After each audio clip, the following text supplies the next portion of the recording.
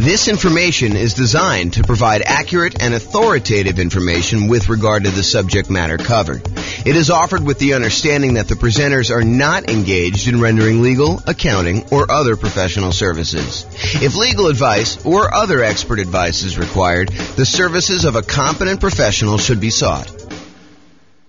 Welcome to the Moreno Valley Real Estate Investing and Real Estate Financial Planning Podcast. Learn all about investing in real estate in Moreno Valley, California, with a combination of real estate financial planning and modeling with numbers specific to Moreno Valley, plus syndicated, more generalized recordings of live and pre-recorded real estate investing classes, not all of them specific to Moreno Valley. Be sure to stay tuned after the podcast for a message from our sponsors. Hello, welcome. I'm James Orr. Tonight we're going over the Nomad real estate investing strategy. So the primary strategies that we're focused on in the podcast and the classes are the ones on the left here. So buy and hold real estate investing, including short-term vacation rentals. That was last week's class. All the Nomad stuff, which we're covering tonight, Nomad by proxy, Nomad with house hack, Nomad to short-term vacation rentals, Nomad with lease option exit, and then the ultimate real estate agent retirement plan. Those are all the ones I'm going to cover tonight, so I'm not going to go into those. And then house hacking. So this is like our primary group of people that we're trying to serve. So buy and hold, Nomad, and house hackers. And then the secondary strategies, which I'll cover more for being a completionist than really that I'm trying to tailor our classes to this. So you'll get stuff here and there from me. So creative financing, owner financing subject to rent to own, lease option, lease purchase, the ultimate strategy, quick turning and flipping properties, the BRRRR strategy, the buy, rehab, rent, refi. I always have to pause and go through the R's in order. Wholetailing, options and option auction, tax liens and tax deeds, partnerships and syndications, deal maker, syndicator, money partner, and loan partner. And then the stuff I'm not even going to bother covering is real estate investment trusts.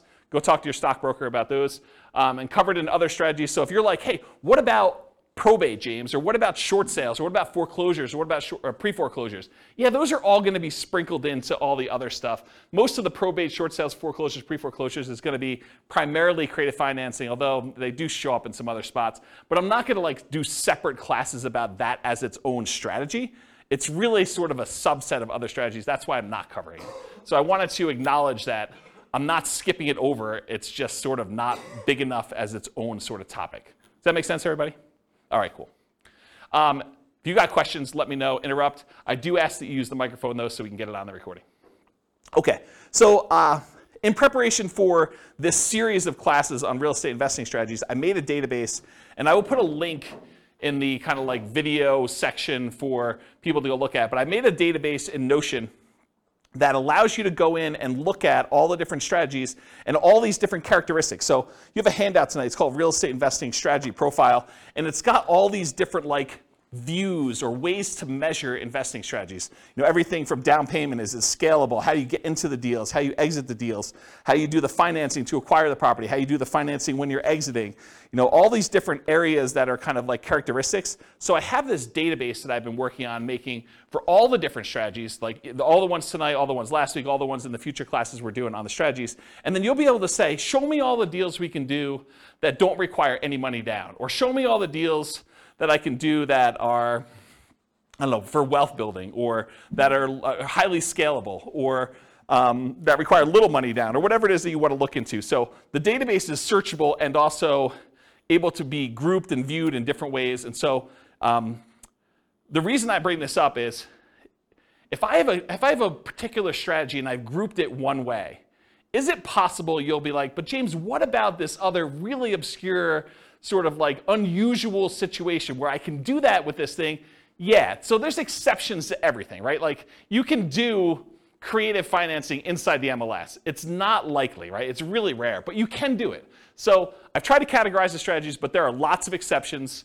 Sure, you could find a deal or structure a deal to make choices that are not in line with what I've defined here. But the idea is just because you don't think there's a chance that X can happen doesn't mean it won't happen.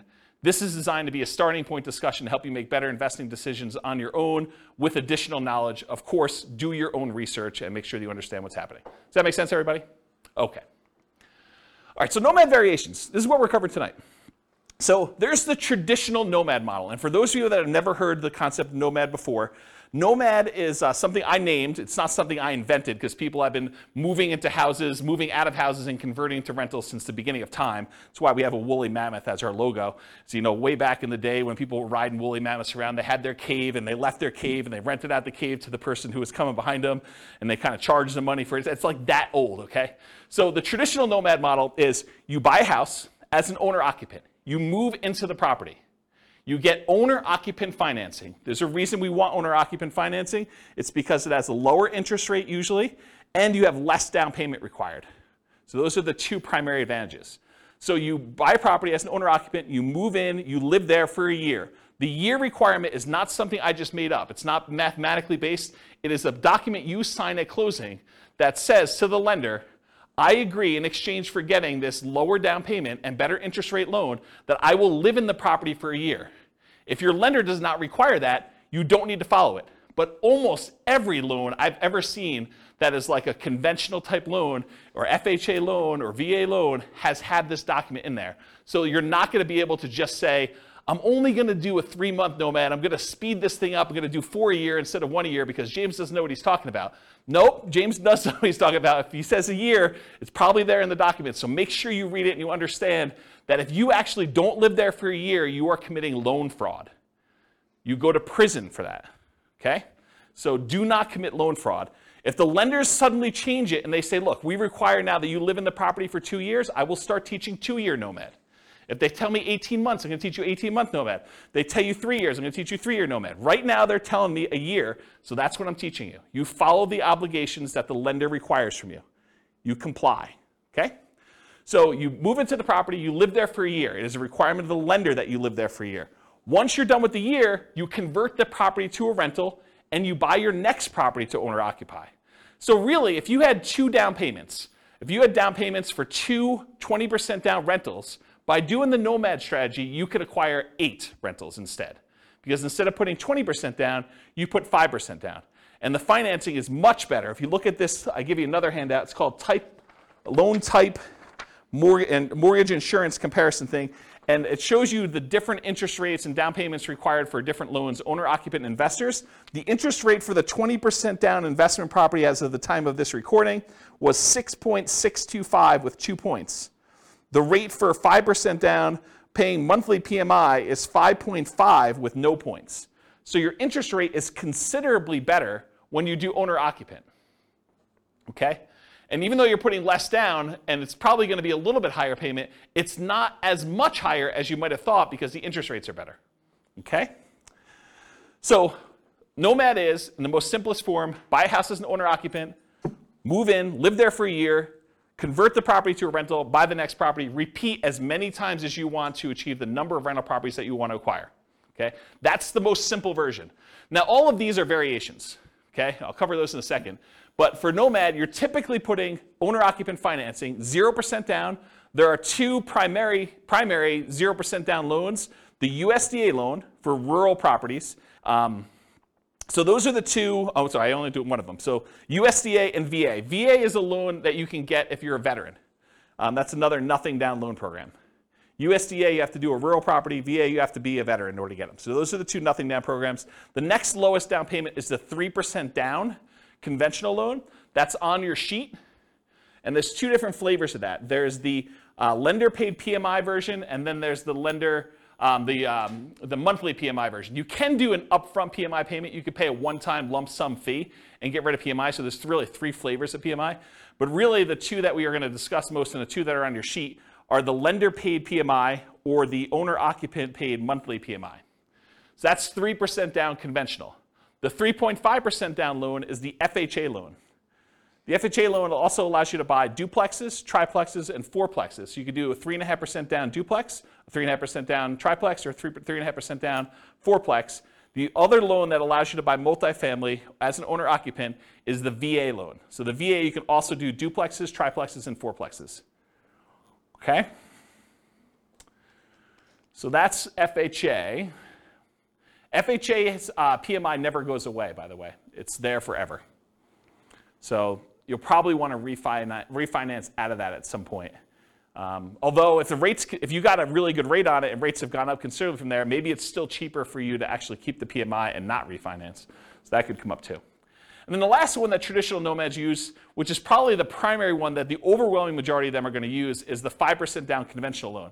Because VA and USDA, they limit the number you can have. VA, it's based on your benefits. USDA, I think it's 1.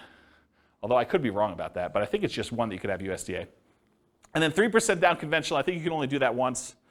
And then 3.5% down FHA. There are some really unusual exceptions, like if you move a certain distance out of the area, you can use your FHA benefits again.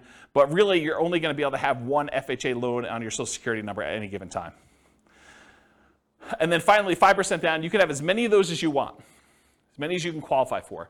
So when people tell you, look, I'm only able to get 10 conventional loans, that's true, except for owner-occupant. You can get an 11th owner-occupant loan. So you could get an 11th 5% down loan. You can get a 12th one. You can get a 13th one. You can get a 15th one. As long as you have your debt-to-income ratio where it is and you have enough income to qualify, you can qualify for as many of the 5% down loans as you want, as long as they're owner-occupant. But once you get to 10, it's going to be really hard for you to get a conventional investor loan, non-owner-occupant. Pause for a drink. Okay. So that's traditional Nomad. All the financing stuff pretty much applies to these other ones too. But fixer-upper Nomad is buying a property that needs work, where you live in it, you move into the property, you live there, you do the fix-up work, then you convert it to a rental after a year, 18 months or 2 years, whatever time period works for you, but a year minimum. That's what fixer-upper Nomad is all about. Buying properties at a discount, putting in money in order to fix them up, and then converting them to rentals by living in them. Different than Burr, right? Because Burr, you're not living in properties. What's that? You're not refinancing it. You're not refinancing. That's also another good point. Thanks, Nick. Refinance it if you could you buy it with hard money, rehab it, refinance it, live in it? So Rachel asks, are you able to buy a property as an owner-occupant with a hard money loan, move in there, do the rehab, and then refinance it into an owner-occupant loan? You probably could if you could get a hard money lender to allow you to move into a property with a hard money loan. Usually hard money loans are considered commercial loans, and there are different laws and regulations about making owner-occupant loans as a commercial lender. Most commercial lenders do not want you moving into your properties that they have hard money loans on, and so I would think you'd need to probably have a private loan, probably not hard money, or a hard money lender that doesn't really know what they're doing, and they're willing to take on that risk. Or you do all the rehab before you move in, then you move in and do the refinance where you do that. But then that becomes more of a Burr. And if you're, I'd have to think about that one. I'd like to talk to you. Yeah, I'd have to think about that one. I don't have a lot of people doing that, but I guess you could do some variation on that. I wonder how the delayed financing loan would work, because usually the Burr stuff is at 20% down payment or 80% loan to value. And so that's what we're targeting for our kind of rate and term refi. When you're doing a delayed one and you have rehab money, I don't know if you could do the 5% down loan programs anymore. You might have to still do 20% down, which kind of defeats a lot of the benefits of doing Nomad. So I don't know, I'd have to think about that one. And maybe if a lender is listening to this and you want to research that and reach out to me, my email address is at the end of the presentation. Okay, so fixer-upper Nomad, that's buying a property at a discount, living there for a year, converting it to a rental. Nomad by proxy. How many people like the idea of moving into a property every year? Just one in the room. Okay. Everyone else, Nomad by proxy is getting someone else to move in on your behalf. If you have kids and you want to encourage them to get started investing in real estate, and let's say you had planned on buying 20% down, buy and hold owner-occupant, non-owner-occupant investment properties. Well, instead of doing that, you could say, look, I'm going to take this 20% I had set aside for down payments, and I have 2 kids. I'm going to have them buy 2 properties each over the next 2 years. They're just getting out of college, or maybe they're in college, and you're saying, look, I'm going to buy you a property there. We're going to put 5% down. You're going to live there while you're in college. You're going to get 3 roommates for your college buddies, and you're going to stay there for a year. Next semester, you're moving. I'm having you buy another property with 5% down. You're living in the property, and we're going to kind of repeat that to do it as many times as we can that I've got down payments for and I can qualify for loans. That's a variation of Nomad. It's called Nomad by proxy, where someone else is moving in on your behalf. We also have some clients that are doing it with their parents. Parents are moving in from out of the area. They want to be near their grandkids. The kids, I guess that's grandkids. But they're basically saying, look, mom and dad, I'll tell you what, you come out here. I will put the down payment up for you to move into a property. We'll both own the property together. When you pass on, we just have an understanding that I am inheriting this property.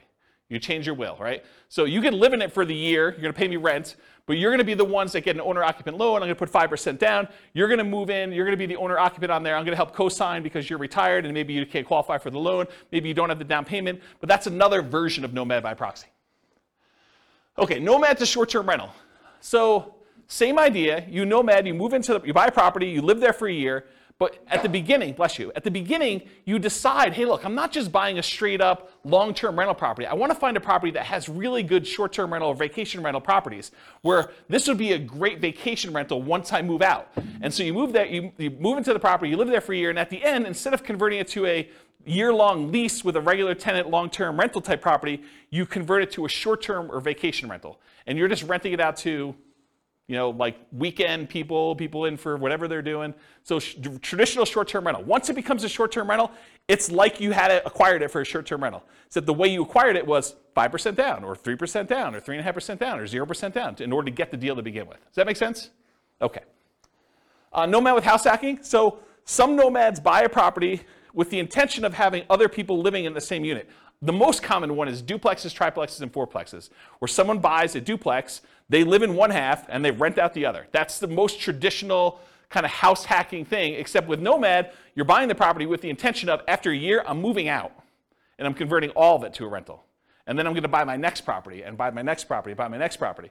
And most of the time, you're unable to do like sequentially a lot of duplexes, triplexes, fourplexes because you're limited in the loan types that allow you to do these multifamily. You can only do really one FHA. Maybe you get one, maybe your spouse gets another one. Maybe you get divorced, get remarried again, you get your next spouse to do a third one. Maybe you do something fancy like that, but for the most part, you're going to be hard-pressed to do more than 2 or 3 at most. I mean, maybe you have a VA benefits, you do your VA loan first, then you do your FHA loan, then your spouse does an FHA loan. Maybe if you and your spouse were military and you each got a VA loan, you each got FHAs, maybe you get to 4, but that's going to be really hard to do and very specific circumstances to do it. Okay, so that's basically, so the house hacking idea is you buy a property, usually it's duplex, triplex, or fourplex, you get roommates for the other units, but you can also do it if you buy a single family home and you want to rent out certain rooms. Or maybe you decide to get an RV, you live in the RV, you rent out the main house, you kind of live in the backyard or the driveway, you can get kind of creative with this idea. Or maybe you've got like a 3-car detached garage and you rent out the spaces. That's another version of house hacking, right? It's like renting out part of the property that you're living in is the definition of house hacking. Okay, so all those different variations exist, Nomad with house hacking. The Nomad with lease option exit. So nomading, you move in, you buy the property, you move in, you live there for a year. At the end of the year, instead of converting it to a long-term, 1 year at a time lease, you say, I'm going to go find a tenant buyer, someone who wants to purchase this property, but they need a year or 2 or 3 in order to get something in line in order to be able to qualify to buy it. Maybe it's enough down payment, or maybe it's time on their new job, or get their debt to income right, or their credit score up, or whatever. But they want to rent it from you for a year or 2 or 3 with the option to buy it from you from a year or 2 or 3 down the road.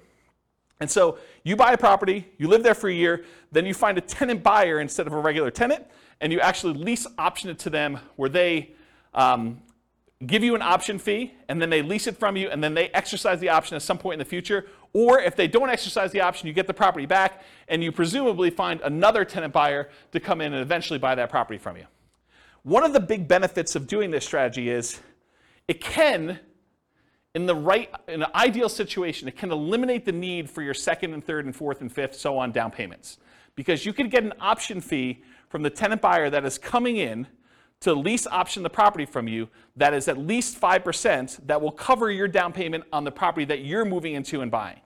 So you could, in theory at least, actually acquire the properties where you do, your option fee covers the down payment for property number 2, and then once you're in property number 2 for a year and you're going to lease option the next one, the option fee from property number 2 could be your down payment for property number 3 that you're buying, and do this.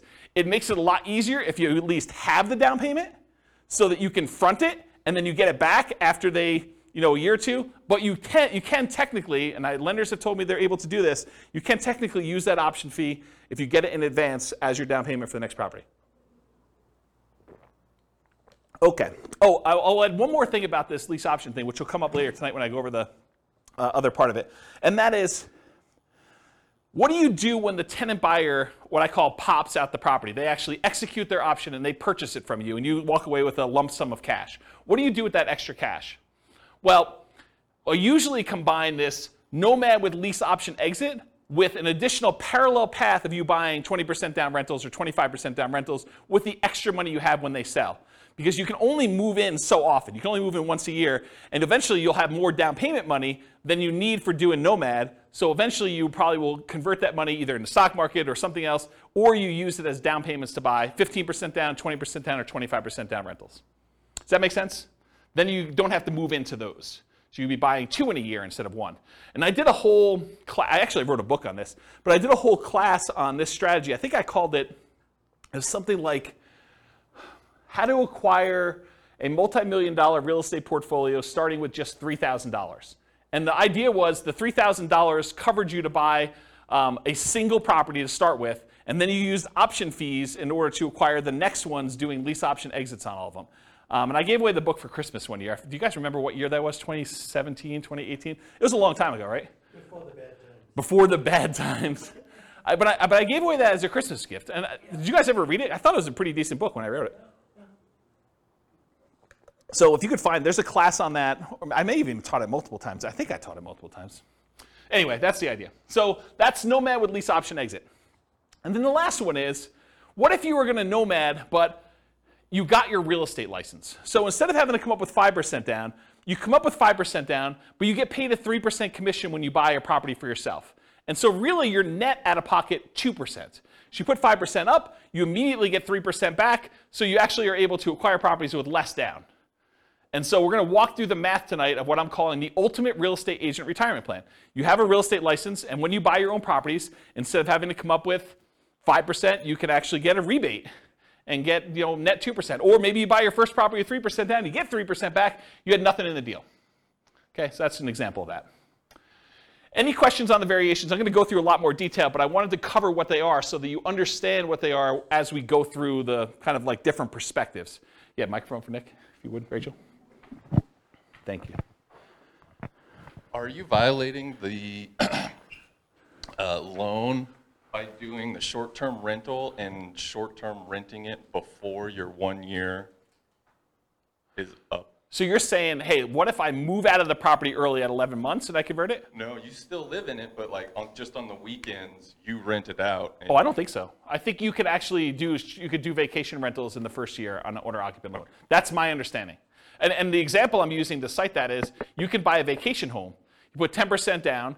It's technically an owner-occupant second home type loan, but you're renting that out to vacation people in that first year. I don't think there's any laws or rules about that. And let me back up and say this. Check with your lender, because I'm not a lender. I don't know, and your lender may have different rules, or your loan, or they may have changed the rules since you listened to this recording. But go check with your lender and ask them those questions. But my understanding is that there is no problem with that. Yeah, good question. All right, any other questions on these? You guys like this? Pretty cool. It's got a cool class. No? See? Check it out. All right, so now I'm going through this kind of like real estate investing strategy profile, and I'm going to just start talking about the different characteristics of this strategy and the kind of like where it lies. So is this a real estate investing strategy or a real estate entrepreneurship strategy? And I define the difference as this. When you're investing, your primary goal is to take money and get a return on that money. So you put out money and you're expecting to get a return on it. Real estate entrepreneurship is different. You're kind of like starting a business and you expect to get paid primarily for the time you've got invested. Not necessarily the money you're putting into deals, but the work that you're putting in. And so traditionally with buy and hold, you put up 20% down, 25% down, and you want to make it as passive as possible. You're not really trying to get a return on your time. You're trying to get a return on that 20% or that 25% down. With real estate entrepreneurship, you might be going buying properties creatively, lease options or subject to or something like that, where you're primarily going out, you're doing marketing, you're talking to sellers, you're getting a seller to agree to some type of creative financing deal. Maybe you're not putting a lot of money in the deal, but you have a lot of time and effort put into it. And so that's real estate entrepreneurship, where you're trying to get a return on the time you put in primarily versus the money. So nomading, in my opinion, is investing. Is you're putting up some money and you're doing this. There's not a lot of extra work to nomading, more so than just picking out the property, acquiring the property, and moving in. So most of the time, people are typically thinking of nomad real estate investing as an investing strategy rather than real estate entrepreneurship. However, there are strategies that are more entrepreneurial. They take more effort and more work. For example, fixer-upper nomad. You're moving into your property. You're doing manual labor. Either you're managing a contractor or contractors or trades in order to come in and do stuff for you, or you're doing it yourself, or you're actually swinging a hammer and laying flooring and painting and stuff like that in order to do that. That's pretty active. That's pretty entrepreneurial, in my opinion. So these are more entrepreneurial. Fixer-upper nomad, nomad to short-term rental. Unless you're hiring a property manager and it's really hands-off for you, that one's probably going to be more hands-on, more entrepreneurial, more active. Nomad with lease option exit, you're finding those tenant buyers. That's a lot of extra work. You're kind of managing that process of seeing them through to actually buying the property from you. That's a little bit more work. So those are a little bit more entrepreneurial in my mind. Now, remember I said at the beginning there's like exceptions. You're like, James, what about this? Yeah, it's gray, right? I mean, some of these are more than others, but it's not like black and white. This is that. This is more investing. These three ones are more entrepreneurial. Not that they are absolutely entrepreneurial and these are absolutely investing. Make sense, everybody? All right, cool. Money required. We talked a little bit about this, so I'm not going to cover it in ridiculous detail, but typically for these nomad properties, 0% down, that's the USDA, the VA loan, it's all on your sheet, by the way, if you're kind of follow along on the top there. So typically 0% down, 3% down for conventional financing, 3.5% down for FHA, and the VA and the FHA are the ones that you can do duplexes, triplexes, fourplexes, and single-family homes with, or that 5% down conventional, which is the overwhelming majority of what my clients are doing. They're usually using 5% down, okay? So typically for the money required, you need that down payment, 0, 3, 3.5, or 5% down, plus you need any deferred down payment. Here's what I mean by deferred down payment. So you need to come up with the 0, 3, 3.5, 5% down immediately when you purchase. But sometimes when you buy a property with 0% down, or 3% down, or 3.5% down, or 5% down, you're gonna have negative cash flow. If you had put 20, 25, 30% down, you wouldn't have negative cash flow. So you could choose to put more down and not have negative cash flow. Or you could choose to put less down and have negative cash flow. So what is that negative cash flow really? It's deferred down payment. It's the money you're paying monthly instead of coming up with an extra $60,000, $70,000, $80,000.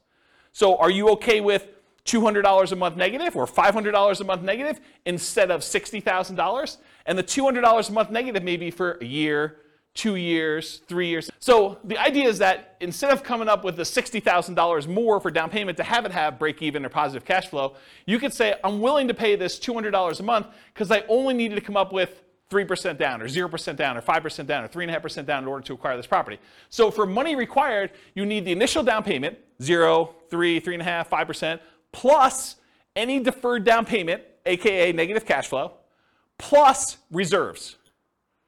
Right? You're not going to do this kind of real estate investing without having adequate reserves. All right, so those are the three sources of money that you need to do these types of deals. You might also see less frequently when you're doing nomad by proxy, when you're the one moving in but someone else is providing the down payment. So you might actually be the one moving into the property, but your parents are doing the down payment for you. Or you're the grandparents and your kids are providing the down payment for you. So you might not need that money. You might use a lease option, non-refundable option fee, deposits on properties, that you're moving out of as the down payments for purchasing the next property with Nomad with lease option exits. We talked about that before. You get the option fee after the year for that person to become a tenant buyer, move into the property with the right to buy it from you. And that option fee is usually non-refundable. It's negotiable, but it's usually non-refundable. And so you get to use that without having to worry about having to come up with it again. And it gets, in most cases, it is applied as a down payment toward their purchase. Okay? So talk to your lender about how to structure that correctly for you. But when you're doing these things as far as money required, you may not need the down payment if you're using the option fee from the tenant buyer to provide your down payment for the next one. Although it's much easier if you have the down payment and you just get reimbursed, right? From just a logistics, mechanical way of it works. If you've got the 5% sitting around, knowing that after you close, you're going to get that back, a lot easier to structure than having to get it in your hands before the tenant buyer moves in, before you actually close on the loan, because what do? Do you go under contract when you don't have that in your hand? That's kind of iffy, right? I mean, you risk your earnest money. It's a little harder to structure that way. You can, but it's harder. Or rebate on down payments with that ultimate real estate agent retirement plan. Instead of having to come up 5% down, you come up with the 5%, but you immediately get 3% back. Or putting more down or buying all cash. So you don't have to do 5%. Most of the time we do because we want to have good reserves and use that money for additional down payments elsewhere, or additional investments elsewhere. But you could decide to put 20% down, move into the property, and do Nomad that way. Just most people are not. Or if you want to buy all cash, you can do that too. There's another little variation here for Nomad to short-term rentals. If you're doing that vacation rental thing, technically you could do a vacation home. It helps if it's, I think it's probably required actually, that it's in another geographic location for that second home, and for those you put 10% down. So you can get another vacation home and wherever you want to vacation, you vacation in it, a couple weekends a year, and then you rent it out short-term rental for the rest of the time. So you could do that also, usually in parallel for that second home. Any questions on these? Cool. Credit required. So this is traditional owner-occupant financing. You got to qualify for an owner-occupant loan.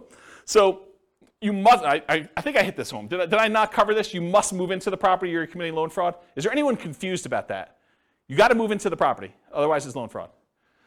So, and if you're doing Nomad by proxy, somebody has to move into the property. And don't think, I'm going to fix this. James doesn't know about this. No, James has looked at this for a long time.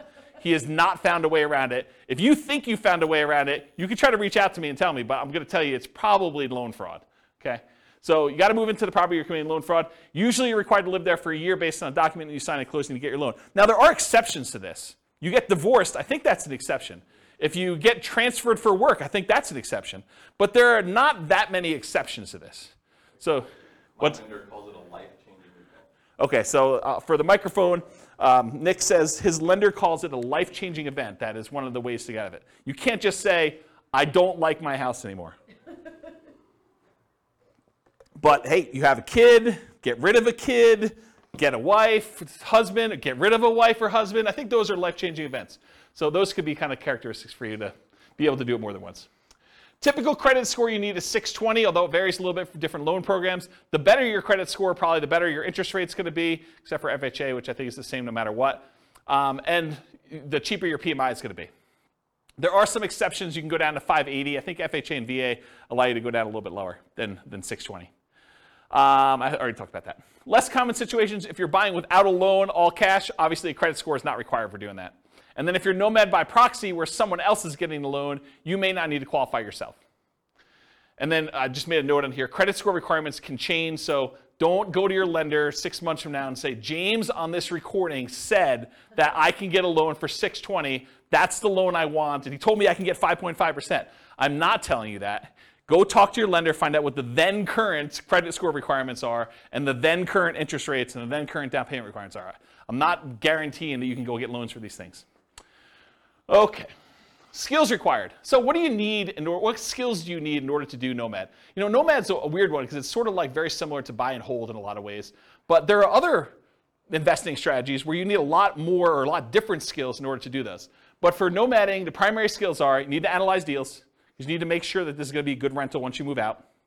You need to find cash flowing deals. You need to find a property that makes sense for you to buy. You don't want to just buy anything. And I think that's probably one of the bigger mistakes is people buy properties that they primarily, bless you, they primarily want to live in, but that may not make the best rentals. I think there's a little wiggle room there, but you don't go buy your dream house that would never make a good rental just because you can. Okay, so you need to find decent cash flowing deals. Another skill is acquisition financing, getting your owner-occupant loan, understanding how that works. That's a skill you need. And then property management. Once you convert it to a rental, you need to be able to manage the property. So property management is another skill. Now, the skills of property management can vary depending on which strategy you're doing. If you're managing them yourself, that's one strategy.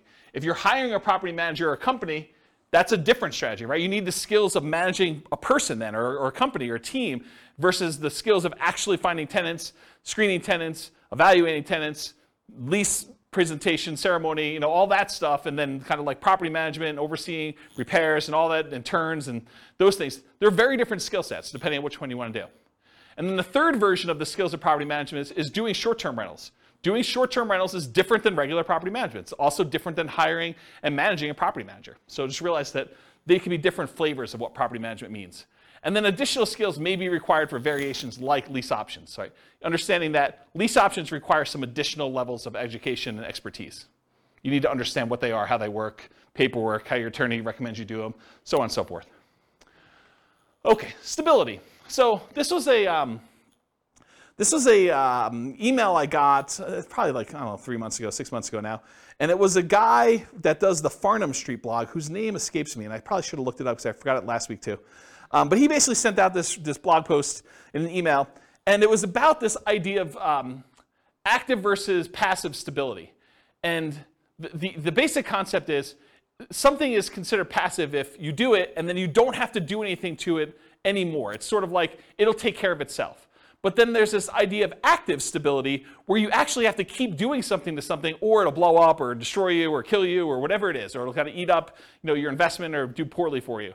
And so real estate on a whole is very active, right? If you don't do anything with your property, even if it's vacant land, if you don't pay your taxes on it, they're going to come and they're going to take the property, right? They're going to do your foreclosure, they'll have a tax lien or tax deed sale, and you'll lose the property. So it's very active.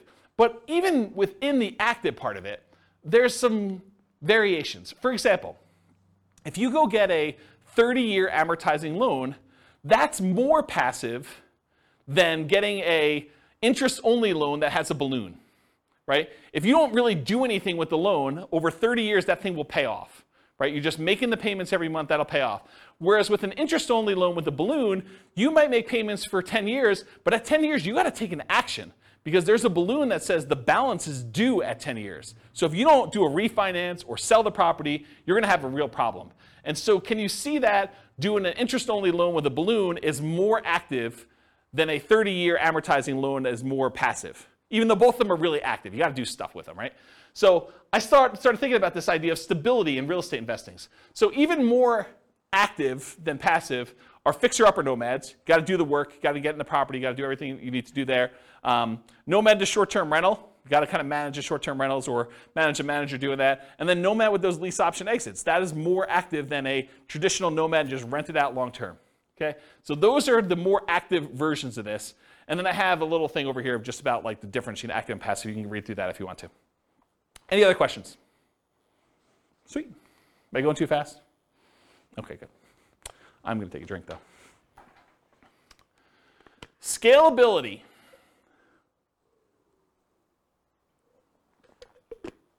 Okay. So what if you really wanted to do Nomad 10 times in the first year?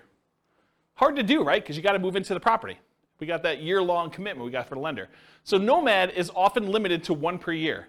From that perspective, it is much harder to scale. There's a slower acquisition speed for you. You get slowed down. Some would argue that's good, right? You're kind of like dollar value averaging or dollar cost averaging, depending on how you look at it and what you're kind of like squinting to kind of convert it from a stock kind of term to a real estate term. But you're buying 1 unit per year, regardless of what the price is doing. So you're buying like over regular intervals. The market's down, you get a little better deal. Market's up, you pay a little bit more, but the properties you purchased previously are also up too, presumably. So you could increase your speed, your ability to scale, with Nomad by proxy. You could have someone else move in. You got 3 kids, you could do 3 a year now, right? You got 2 sets of grandparents, you want them to move near you, great, you can now do 2 a year.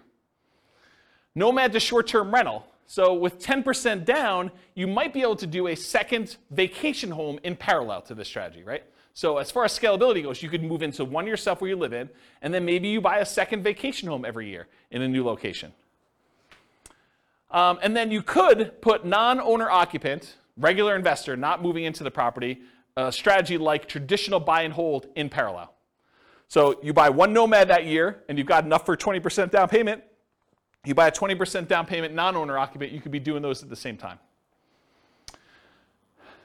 So as from a scalability perspective, though, there is something working in your favor with Nomad, and that is it is 1/4 the down payment required for traditional buy and hold. Instead of having to save up 20% down, you only need to save up 5% down. So from that perspective, it's even more scalable than traditional buy and hold is. You know, it's somewhere between 1/3 if you're doing the 15% down non-owner occupant loans. Most people are probably doing the 20 or 25. So in that way, it's 4 times as scalable. For the same down payment you need to buy 1 20% down rental, you could buy 4 Nomads. It takes you longer time to do it, but you can actually do it faster in the form of down payment. So if you've got great savings rate, maybe you don't need to worry about that as much. But if you're slow on your savings rate, this could actually be a way to speed things up. Also, 5% down payments, the owner-occupant ones typically have better interest rates.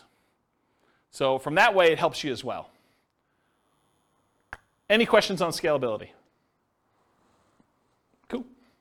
Risk exposure. So I would consider Nomad to be a medium risk strategy. I don't think it's a low risk strategy, and I don't think it's a high risk strategy, because there are things that are riskier and there are things that are less risky. But I would consider this to be a medium risk strategy. And so here are some of the risks you have when you do Nomad. You have what I call amplified returns. Because you're putting less down, sometimes as little as 0, plus some closing costs and stuff like that, sometimes as little as 0 down, your returns get amplified. If things are going well, they get amplified positively. You know, if you make $12,000 in appreciation in 1 year on a very little or 0 down investment, your returns look amazing, right? You put $1,000 into the deal, you make $12,000, that's like crazy, crazy good. However, what if property values went down that year? Well, they get amplified in the negative direction as well. So if you have a loss, they get amplified negatively. If you have a gain, they get amplified positively because your down payment is so much smaller. Another risk is increased likelihood of negative cash flow, right? If you're only putting 5% down or you're putting 0% down, your chances of having negative cash flow are greater than if you put 20% down or 25% down. So I think that is an additional risk that you have. Now remember, that negative cash flow is really a deferred down payment. So you could argue that it's less risky because you don't have to put the full $60,000 out all at once. You can put out $200 a month and keep a really big buffer in reserves instead, right? So in that way, it seems a little less risky, but it is a risk that you have this probably negative cash flow.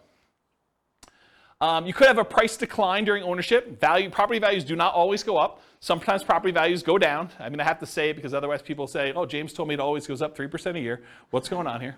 So price declines can happen during ownership, and rent declines can happen. They're not as common as well, but you can see soft rental markets. If vacancy rates are really far up there and you want to get your property rented, you might have to drop rent. Just because you got it last year doesn't mean you'll get it this year. So you could see rent declines during ownership. And your credit is at risk. If you're signing on these loans and something really goes wrong and you're unable to make those payments, you could get a foreclosure. And then finally, you have all the typical tenants/property management risks. So tenants slipping and falling, suing you for discrimination, all those typical risks that you have of property management, those are also included when you do the Nomad strategy. Now, as far as short-term rentals go, you could argue that there's slightly more risk with short-term rentals, vacation rentals. You have more people in and out of the property, more chances for slip and fall, less familiarity. There's all sorts of subtle additional risks there. But you also have additional income coming in, presumably, from doing a short-term rental. Otherwise, why would you do it? Why wouldn't you just do a long-term rental? But you're getting this extra income, so I think that sort of offsets some of these additional risks that you might have. So I don't know, maybe it's a little bit more neutral, but you also have an unusual risk with short-term rentals, and that is the risk of kind of like HOA or city or county or local governments or even insurance companies changing their policies such that the property you were once using as a short-term rental can no longer be used as a short-term rental. So I think that's an additional risk that you're less likely to see with long-term, year-long leases, buy and hold type rentals. Any questions on risk exposure? Is this helpful for you guys, kind of seeing it's all broken out this way? Are you seeing the form, those that came, who came last week? Just you, right? Are you seeing the parallels of how this works now? Yeah, this makes a lot of sense. That's the idea. I try. All right, so profit speed. How quickly and what magnitude of profits do you see? So how quickly do you make money and what size of money do you make at what interval? So if you guys have seen this before, this is my return quadrant. The return quadrant shows you the 4 different areas of return you get by having a rental property plus reserves. So on the left-hand side is cash later, appreciation, and debt paydown. It's money that you're seeing in your return, but you're going to have a hard time accessing until you either sell the property or you do a cash-out refinance. So the property values tend to go up over time, and you tend to pay your loans down over time. That usually increases your equity in your property, and you can access equity by selling the property or doing some type of cash-out refinance. Those are the 2 primary ways. There are other ways, but they're more unusual. And then on the right-hand side is your cash now stuff. That's cash flow and the tax benefits you get by owning rental property, and I'm specifically talking about cash flow from depreciation. Cash flow from depreciation is you take the amount of, when you own rental properties, the government allows you to depreciate the property, usually over 27 and a half years for residential properties. So imagine you bought a rental property And when you kind of like do your math based on what you paid for the property, you subtract out the cost of the land, because you cannot depreciate land, you can only depreciate the building. But if you imagine for a minute that when you figure out your depreciation, you're able to depreciate maybe $10,000 a year. That's gross depreciation. That's the amount that you could take in gross depreciation. And then I'm not an accountant, go talk to your own accountant, but this is my layman's version, and you cannot use this version on your tax returns, but this is basically how it works. If you make $100,000 a year and you have $10,000 in gross depreciation by owning a rental property, then you're only paying taxes not on the $100,000, you're paying taxes on the $90,000. So what you really end up doing is you save $10,000 of taxable income.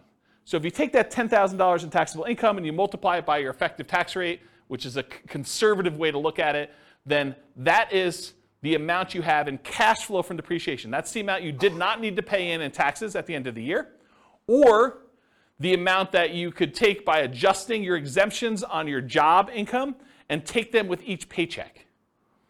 Okay?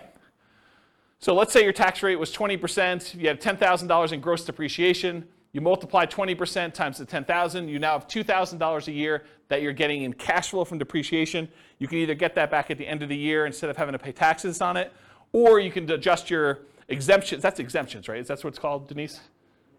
Withholdings, that's it. So whatever it is on your tax return, where you actually are saying, I don't need to pay in as much tax because I keep getting a refund at the end of the year, so let me pay in less. So you do that, and then on your paycheck now you see an extra, whatever it is, $180, or 170 bucks, whatever it works out to be, on your paychecks that you now got in. So that could help offset any negative cash flow you might have, or it could add to your cash flow that you're already receiving from the property. But it's through your paycheck and tax savings, not directly from the property. Does that make sense, everybody? And then this total adds them all up and reserves. The top half of this quadrant, if you've never seen me teach this class before, the top half of the quadrant are the ones that are more speculative. They're more reliant on how the market performs. Do property values go up? That's appreciation. Does rent go up, or is the kind of the rent holding strong? That's cash flow. So the top half tends to be a little bit more speculative. The bottom half tends to be a little bit more contractually or government implied regulation sort of thing. So you either get the debt pay down based on the loan you have, it's a contractual obligation you have with the lender when you get your loan, or tax benefits, that's part of tax law. So these tend to be a little bit more certain, less speculative in what your returns are. Okay? And then reserves is the amount of money you're getting on the money you have set aside for reserves, whether you're keeping that in a savings account and getting 1%, or you've got it in the stock market and you're getting 8%. The amount of return you're getting from having those reserves set aside so that when you need to access them, we got to take that into account, because we're going to divide all these other returns by the amount you have in reserves as well to show what your overall return is with the drag of having those reserves. So we got to give you credit for the money you're earning on the reserves. So that's why it's there too. Okay, so let me make sure I cover what I wanted to cover in here. So with Nomad, you typically can start seeing the appreciation and the debt pay down within 30 days, right? You buy the property values go up, you pay down the loan a little bit, you start seeing those right away. However, cash flow you don't get till a year, and your cash flow from depreciation you don't get till you convert it to a rental. So if you're house hacking, you get a little bit of it now, but really you're primarily seeing that a year from now when you convert it to a rental. Rents and security deposits are typically paid in advance, so you do get that a little bit more up front. Short-term rentals, while you're still living in a property, can speed up your time to receiving cash flow. So you could, on weekends, short-term rental your property as a vacation rental. Lease options, you typically see an upfront option fee. So that's another speedy thing if you're doing a Nomad with lease option. Using a property manager can slightly delay your time to producing cash flow once you convert it to a rental, because most property managers are not giving you the security deposits or the cash flow as soon as your tenant moves in. Usually there's like a bookkeeping delay, maybe even a little delay for having some reserves with them or whatever they're doing. And then usually we think of this as a percentage return of the amount invested. It's either cash on cash return on investment or a cap rate. Cap rate is the return you get if you bought the property all cash. And then I talked about cash flow from depreciation. Any questions on profit speed? Cool. Finding deals. So how do you find these crazy Nomad deals? Well, the primary way that most people find Nomad deals is through the MLS. The MLS has the largest selection of properties, and so most of them are finding it through the MLS, the multiple listing service. There are some other ways to find them. Another common way is for sale by owner, And there's really two main groups of for sale by owners. There's the actively marketed, all the for sale by owners that are putting signs in the yard, putting their properties up on Zillow or other websites to advertise that it's actively for sale. Those are the actively marketed for sale by owners. But then there's a whole separate group of for sale by owners that they haven't told anyone their property is really for sale. Those are sort of what I call the hidden for sale by owner group. And you usually find those through either marketing to properties that are not advertised for sale or networking. You're talking to somebody and they say, hey, I'm considering selling my property. And you're like, oh, I'd like to buy it. And that's considered a hidden for sale by owner because no one knows about them. They're not actively advertising. And then a more unusual way of finding deals is wholesalers.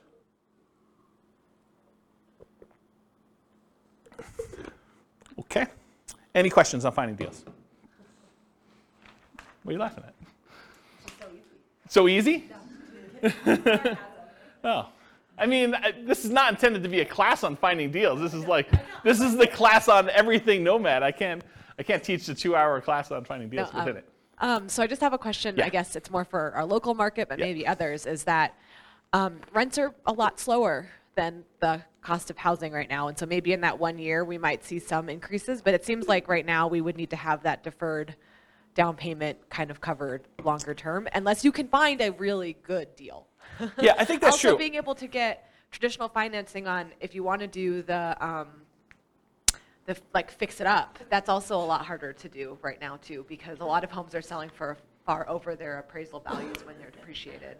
Just curious if you have any thoughts on that right now. I think that's true. I think what we've seen over the last, it correctly. I think we've seen over the last, 5 years or so, maybe even longer, property prices have gone up quite a bit, very fast. What's been saving us prior to the last 3 or 4 months was that interest rates were also declining as we kind of entered this. And so the sting of property values going up rapidly was kind of softened by lowering interest rates till we finally got to the point where they were at all-time lows. But since then, whatever it was, 4 months ago, when we started to see interest rates start to significantly climb, and property values have been going up very rapidly over the last X number of years, and rents have been going up, but not quite as fast as property prices have been going up, we've now seen this converging of multiple forces where prices are way up, interest rates are way up, and rents are up, but not quite as much, such that cash flow is not what it was if you were analyzing deals 5 years ago. Will it get better? I think it's going to be individual market specific, and I'm specifically saying it that way because this recording is intended to be for a national audience.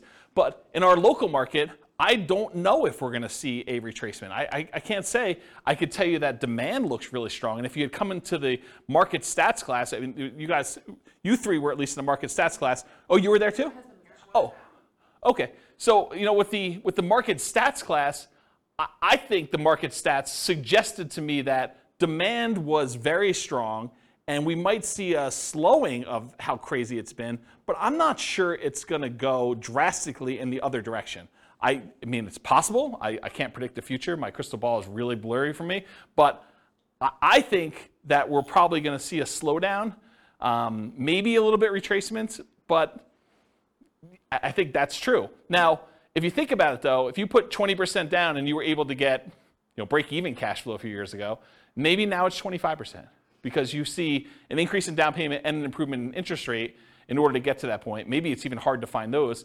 But I think there's still, even in the craziest, amazing markets, there are still exceptional deals out there. You can still find that amazing cash flow property. It's harder. They come along less frequently, and sometimes you need to act very quickly, and sometimes you're voluntarily taking on some wackiness as part of the deal, right? You're trading a problem that you can deal with, that you're willing to live with, in exchange for maybe a little bit improved cash flow or significantly improved cash flow, depending on what the deal is. So I would kind of cover it that way, but I think you're right. I think we're seeing a suppression in cash flowing properties, but even with what's great about the Nomad model in particular, and buy and hold in general, is you get to lock in economic structures at one point in time. So you acquire the property now at a certain price. You acquire an interest rate now at a certain interest rate, and if prices go up from here, you're immune to that risk. right? You benefit from increased price appreciation. You benefit from rent appreciation now, and you're not hurt by increased interest rates, at least directly. You may be hurt by the market overall by increased interest rates, but for your property that you own, you're not hurt unless you get an ARM. Don't do ARMs. Just get the fixed rate 30-year financing. But you're not really hurt by interest rates going up, and actually when interest rates do decline, because it's a cycle. I mean, things go up and things go down. It may not go back down to all-time lows that we've seen, but you may be able to ratchet down your interest rate at some point in the future where you were locked in at, whatever it was, 6.75 if you got a non-owner occupied type loan, and now they come back down to 5%. Well, now you can improve your position 5 years from now when prices have gone up, rents have gone up, and interest rates have come down a little bit. So you get the benefit of sort of locking in these things. So in my opinion, one of the great benefits of Nomad and buy and hold in general is being able to control this asset, and then you can sort of benefit from when the market goes in your favor, but you're not hurt much by a market going against you, at least if you're holding on. If you're trying to get in and out and the market goes south and you're trying to get out of a fix and flip, that's hard, right? I mean, you could actually lose money. But if you're kind of holding a property and we have even a 5-year long dip, okay. I mean, if your intention is to hold that for 30 years and pay it off, does it really matter? Probably not, right? So I don't know. That's how I see it short term. I hope that answered your question.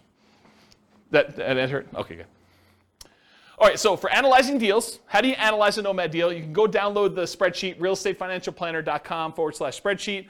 I did a whole class on all the inputs for this, but this is how you do the deal analysis. You put in all the numbers over here. And the one thing I will say about Nomad is when we analyze a Nomad deal, because you're living in the property for the first year and then you're converting it to a rental in year 2, we just assume that we're analyzing it in year 2. So year 1 becomes year 2. It's going to be off a little bit. You'll pay down a little bit more on the loan. Your appreciation will probably be a little bit better, but don't worry about it. Just kind of run the numbers as if it's all year 1. It'll be close enough, okay? Any questions on deal analysis, how to get the spreadsheet? Just go download it from the website. Okay. Market conditions. This is obvious, right? But I have to put it there because there are some strategies where it's not obvious.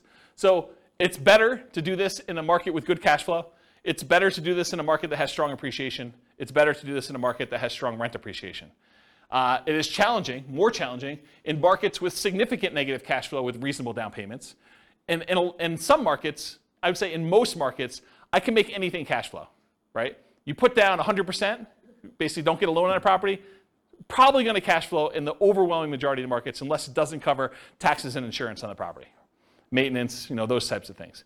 But for a reasonable size down payment, buy and hold 20%, 25% down, if it's going to have significant negative cash flow there, that makes it much more challenging. And if you're doing Nomad and it's going to have negative or break-even cash flow at 20 or 25% down, it's probably going to be negative if you have 5% or 3% or 3.5% or 0% down, right? I mean, that's just the math. So that's a challenging market. And then markets with no or negative appreciation and rent appreciation. If you're buying in a market where the property values are still the same as they were 10 years ago, that could potentially hurt you a little bit if you're doing it, right? Sometimes it's hard to predict, but there are some markets that people have a mass exodus where there's a decrease in population and there's less demand for the properties over time. And I think that's partially what hurts appreciation and rent appreciation. Any questions on market conditions?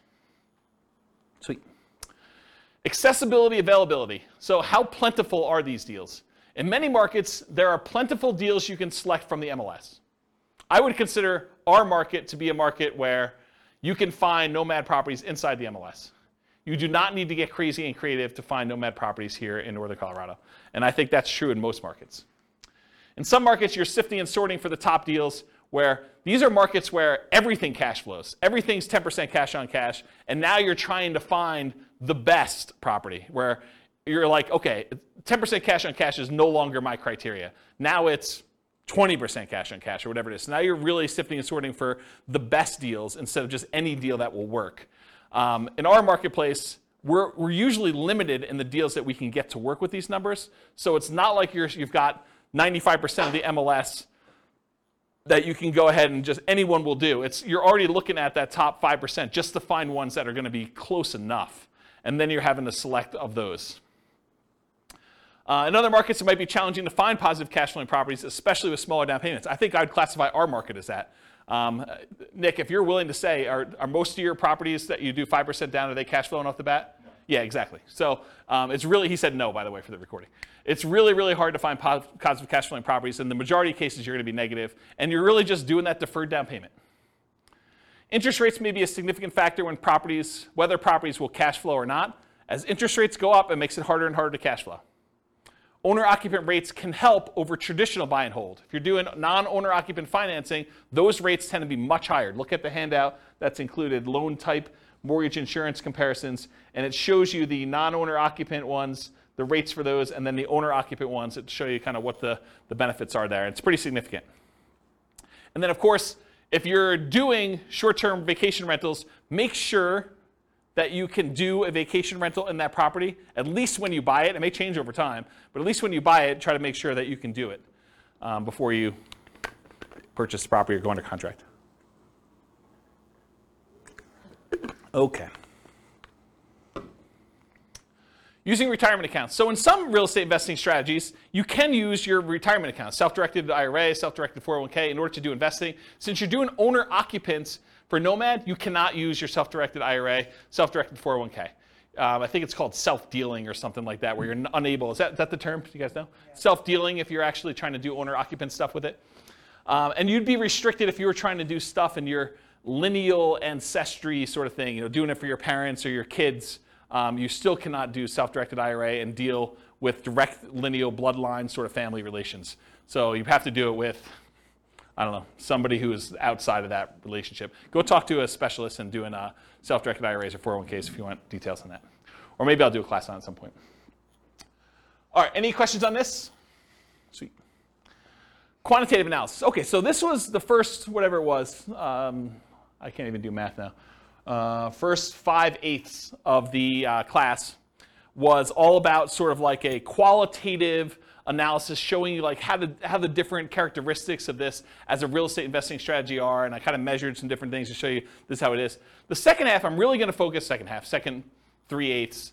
I'm going to focus primarily on more of a quantitative study of like, how does this strategy compare if we're doing buy and hold? With my thinking being that as I do different strategies over different classes, over different kind of nights and stuff like that, I will kind of reference back the other ones that we did to show how those did numerically, and then how does that compare to the strategies that we've already covered. So you'll be able to see tonight at least buy and hold to Nomad, and then as I move forward, I'll look back at buy and hold and Nomad and whatever we're doing that night to kind of give you a comparison. So that was my thinking. We'll see how it goes because it's already getting overwhelming with just the buy and hold comparison, but that's my intention as of right now.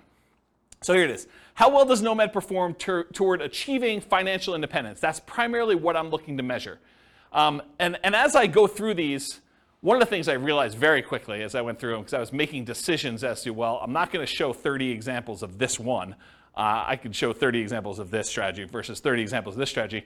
I'm just sort of showing one or two of each kind of group, but each individual sub-variation of Nomad could literally be its own full-day seminar, not even just one class. It could be like a full day of, let's go over all the different ways that Nomad with lease option could work and how that impacts your ability to achieve financial independence and how they compare and risk. And there's there's a lot of stuff. So I have a lot of stuff I can cover over the future. So there will probably be their own eventual full classes on each. And there probably are at least a full class or several classes on them. It is, and this is kind of like a warning to you. It's naive to generalize these results. Okay, so if you go and say, oh, James said, and I'm making this up because I don't remember, James said lease option is the best strategy I should do, so I'm always going to do lease options in every situation. And he says Nomad by proxy is the second worst, so I should never do that one. Oh, that would be bad for you, because this was a very specific situation for a very specific group of people with very specific amount of money they've got coming in, and property prices and appreciation and their rent to price ratios. Like all those things will come into play. And I think I talk about this at the very, very end, but you can't just assume that because I told you X was the best, that X will always be the best in all situations for all people, including you. Okay? But I'm going to show you like a very specific situation and how it plays out for them. All right, so for quantitative analysis, we're going to do Nomad. We're going to do 5% down payment with PMI. For Nomad to short-term rentals, I've done significantly higher income. I think I increased the income you're getting on rent by 25%, and then significantly higher expenses. I changed maintenance from 10% to 20%. In many cases, there's usually more work involved in that one as well. So part of the increased income that you're getting from doing short-term rentals is your labor, right? It's like you need to figure out what your dollar per hour is in addition to the extra income you're earning by the kind of characteristics of that. Then I'll do fixer-upper Nomad, Nomad by proxy, Nomad with house hacking, Nomad with lease option, and the ultimate real estate agent retirement plan. All the ones we covered, I'm going to do examples of. Okay. So first, I need to tell you how I define financial independence, because I think that's important for you to know what I'm measuring. So financial independence for me in this definition and what we're doing tonight, and I think it's a good general one, but it is when your investments provide your minimum target monthly income in retirement.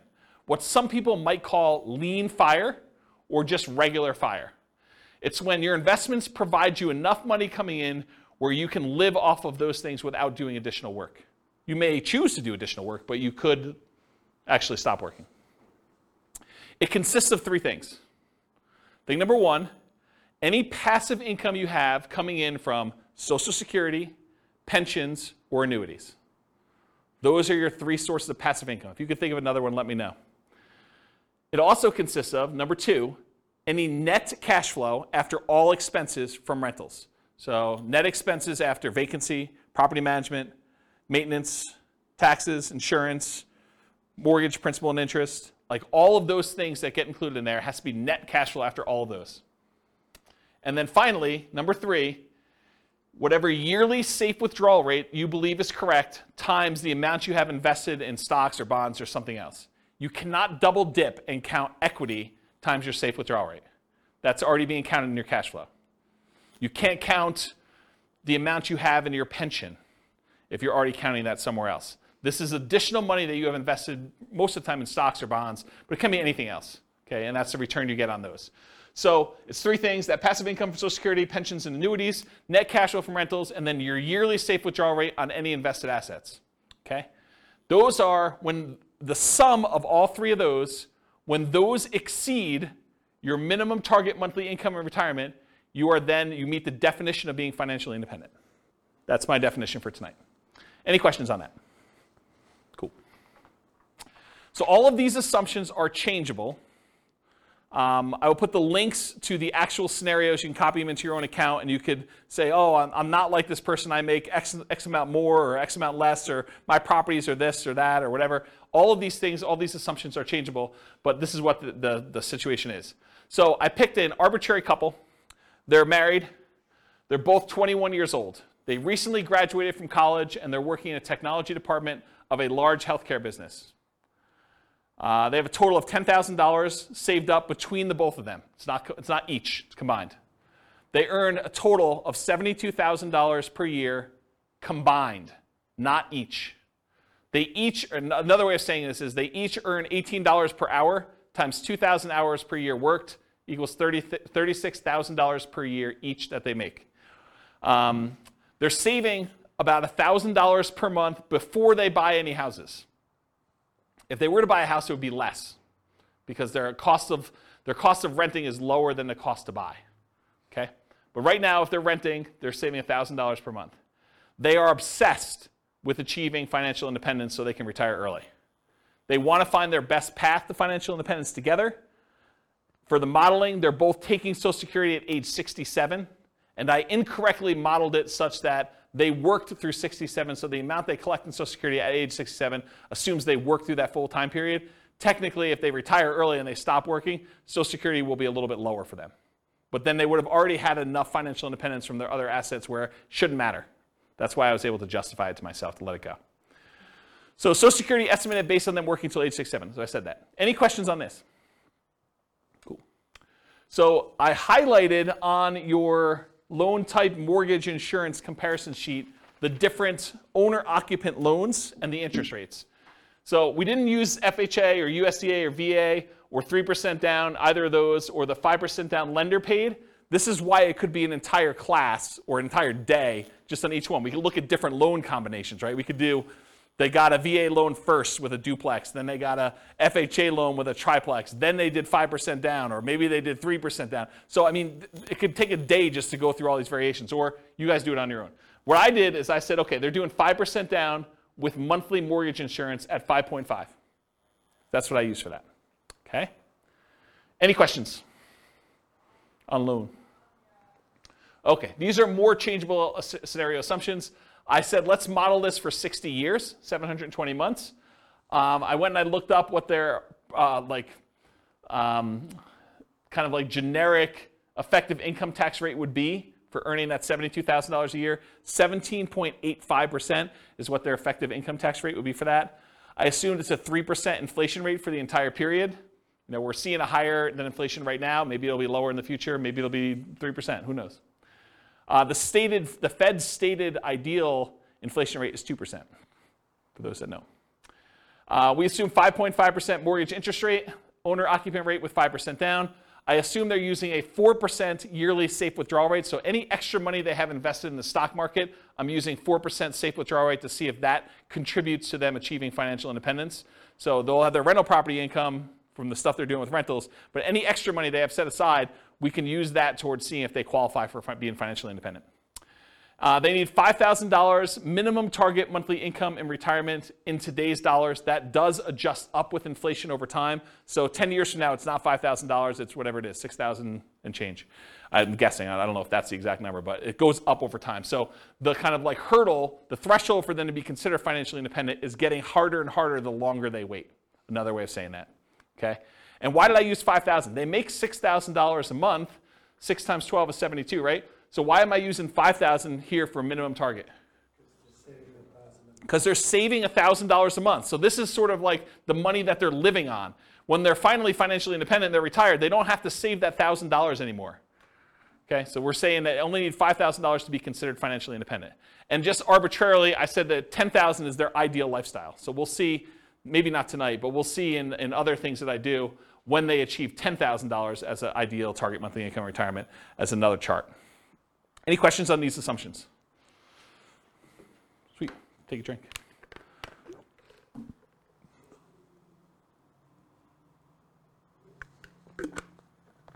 All right. Ooh, small fonts. Okay, so these are the property assumptions. These are the details that I use for the property. So I'm assuming it's a $375,000 property. It is not based on Northern Colorado. It's a generic sort of like skewed a little higher than average property for the US. So 375 property value, purchase price, and it goes up at a rate of 3% a year. The same rate as inflation. For a fixer-upper Nomad, for the one when I do fixer-upper, they're buying it at a 10% discount. That's what my assumption was. Okay? I'm assuming they put a 5% down payment, so it's 5% of purchase price for down payment. There is PMI. For the fixer-upper, I'm saying they need to spend, bless you, I'm saying they need to spend $12,000 in fix-up money, as well as the down payment and any closing costs in order to fix that property up and capture the 10%. So it's not like they got 10% profit. They got a 10% discount, then they had to put $12K up in order to capture the rest of it, okay?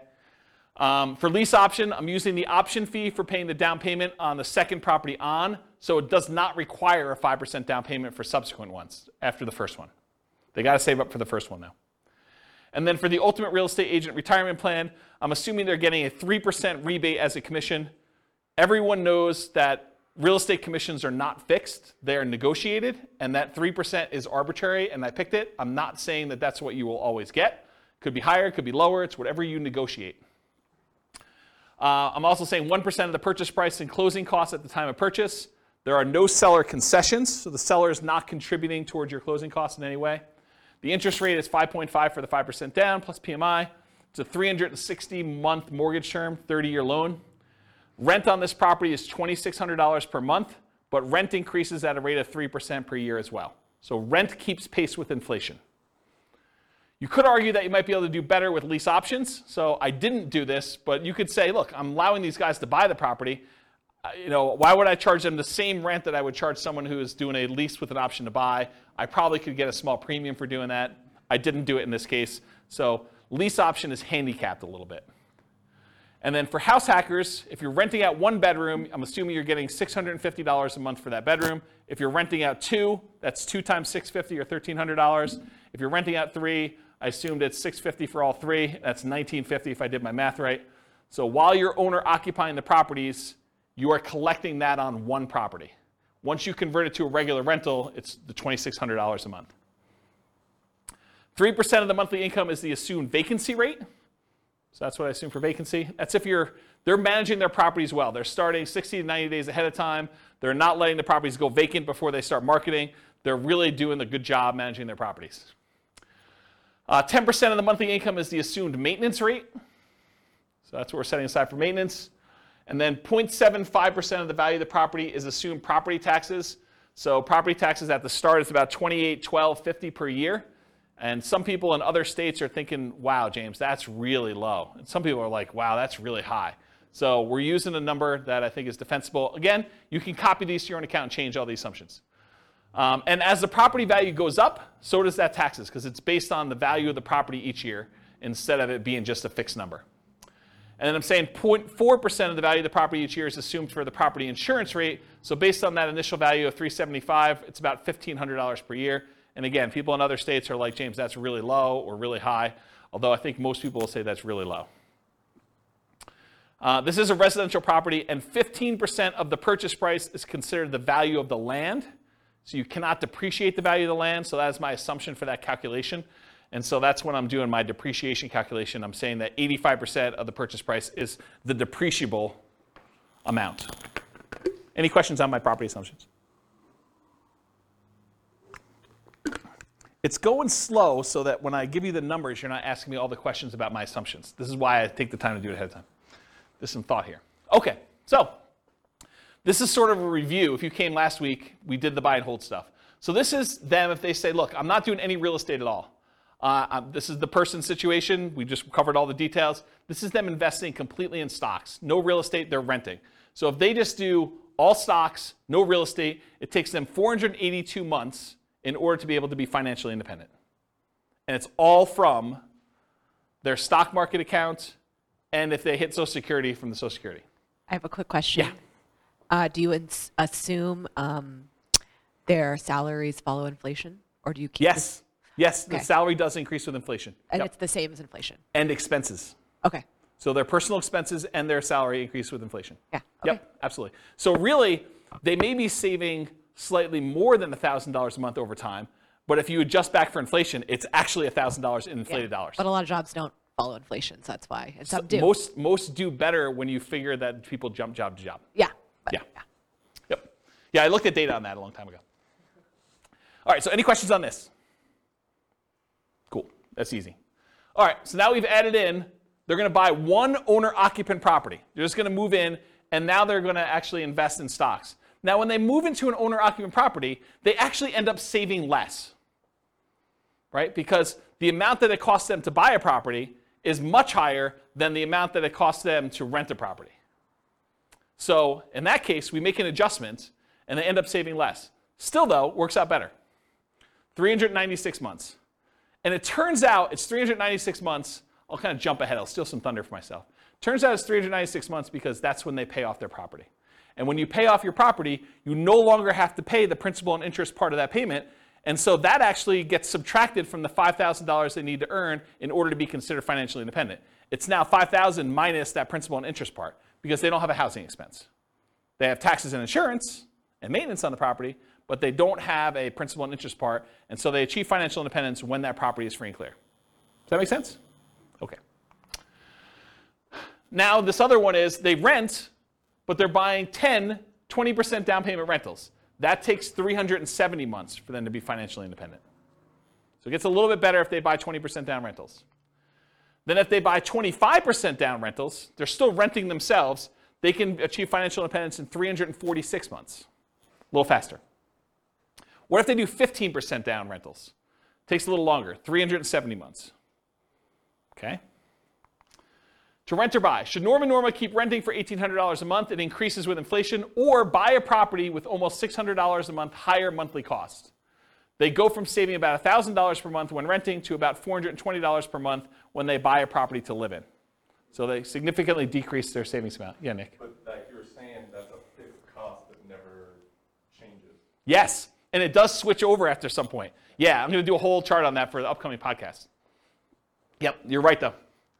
Should they rent or buy? So when nomading, except nomading by proxy, they are moving in and therefore have this reduced savings amount. Right? So when they do nomad, they're buying a property to live in, and so they're not saving $1,000 a month anymore. Now they're saving less, like $420 a month. And as they buy more and more expensive properties, it may even get worse. Right? So will it matter? Like, is that going to really hurt them? We're going to find out. So now I've said, what if they buy their one owner occupant, then they do 20% down payment rentals? Well, that actually increases to 394 months.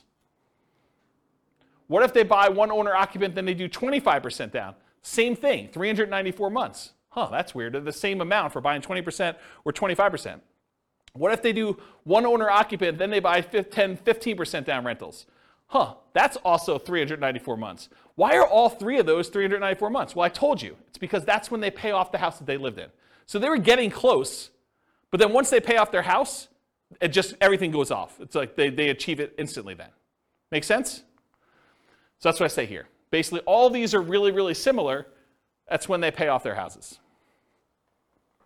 Okay, let's talk about Nomad. So they're going to do 10 Nomad properties. 9 of them will be rentals. The last one they're going to live in. All 5% down. So besides short-term rentals with higher rent and more work, nomading is the fastest strategy to achieve financial independence. It comes in at 320 months. Okay? So 320 months is how long it takes when you nomad. They don't even buy their 9th and 10th property until well after they achieve financial independence, though. So fixer-upper nomad. They're buying properties at a 10% discount. So 10% discount is about $37,500. But it costs them $12,000, adjusted up for inflation. So that changes over time. The later it gets, the more expensive it is, to capture that amount. This is not counting any labor you're doing for yourself. Right? All that may be extra. So $37,500 discount minus $12,000 in rehab costs. So you're really capturing about $25,000 in equity when you do this fixer-upper nomad model. And that's just an assumption, right? Yours could be better, could be worse. Maybe you get better deals than this. Maybe you get worse deals than this. I had to put a stake in the ground. That's why this could be a whole day class by itself. They also, because they're buying at a discount, $37,500 discount, they get almost $200 per month more in cash flow. Right? Because they're borrowing less. They're doing 5% of a 10% discount instead of 5% of the full price. So their cash flow is a little bit better when they do fixer-upper nomad. They need more money to acquire/rehab the properties, though, which actually delays when they can buy the property. Because if they were just trying to buy a property as quickly as they could save up just a 5% down payment plus closing costs, now they need 5% down payment plus $12,000 plus 1% in closing costs. It delays when they buy that first property and some subsequent properties as well. Okay? But then they're collecting better cash flow on it, which helps them qualify for future loans and kind of replenishes their money, but they still need $12,000 in rehab money for the next one too, because I assume that they're repeating it every time. So regular nomad needs about $22,500 for down payments versus this $32,250 with the rehab costs. And I just broke out the math. The 5% down payment on the discounted purchase price is $16,875. The 1% in closing costs is about $33,775 and $12K in rehab. That's where this $32,250 comes from. And it delays when they acquire their first property. So any questions on my assumptions? The reveal? So that takes 231 months to achieve financial independence. Before it took 320 for them doing the regular nomad. Now if you buy a property at a 10% discount and you get that extra cash flow, even though it delays you buying your first one a little bit, maybe even a couple other ones, it's actually faster, 231 months. Part of it's the extra cash flow. Any questions on fixer-upper nomad? Nomad by proxy. So they continue to rent themselves. So they're still saving that $1,000 a month, but now they have somebody nomad on their behalf. So that's interesting. We've assumed that they have more than one proxy, which is a big assumption because if you're just thinking I've got one kid or one friend or one parent or whatever it is who's willing to do this nomad by proxy for me, then this would slow it down because I've assumed that they could do it as quickly as they can come up with that 5% down payment and they've got enough people to do it where they're doing that. I assume that there was no benefit or compensation to the proxy. Most of the time when you're having someone nomad by proxy, you're giving them below market rent or ownership in the deal or something else. And I did not assume that in this case, which is a big assumption.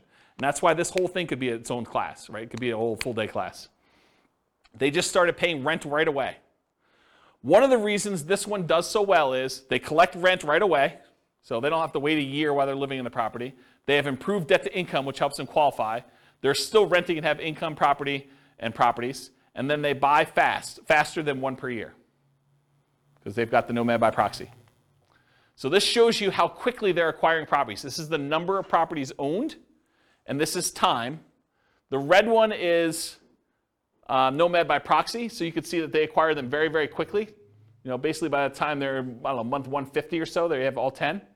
The orange one is when they did Fixer Upper Nomad, so that was a little faster, even though it was slower to start. See that? So they had all those, a little bit, around 200 months or so. And then the regular traditional Nomad, it was slow. And I told you, they didn't acquire these last two until after they were financially independent. Because part of it is they've got to acquire the properties, they got to make sure they have their DTIs in place, and they got to make sure they have down payments saved up.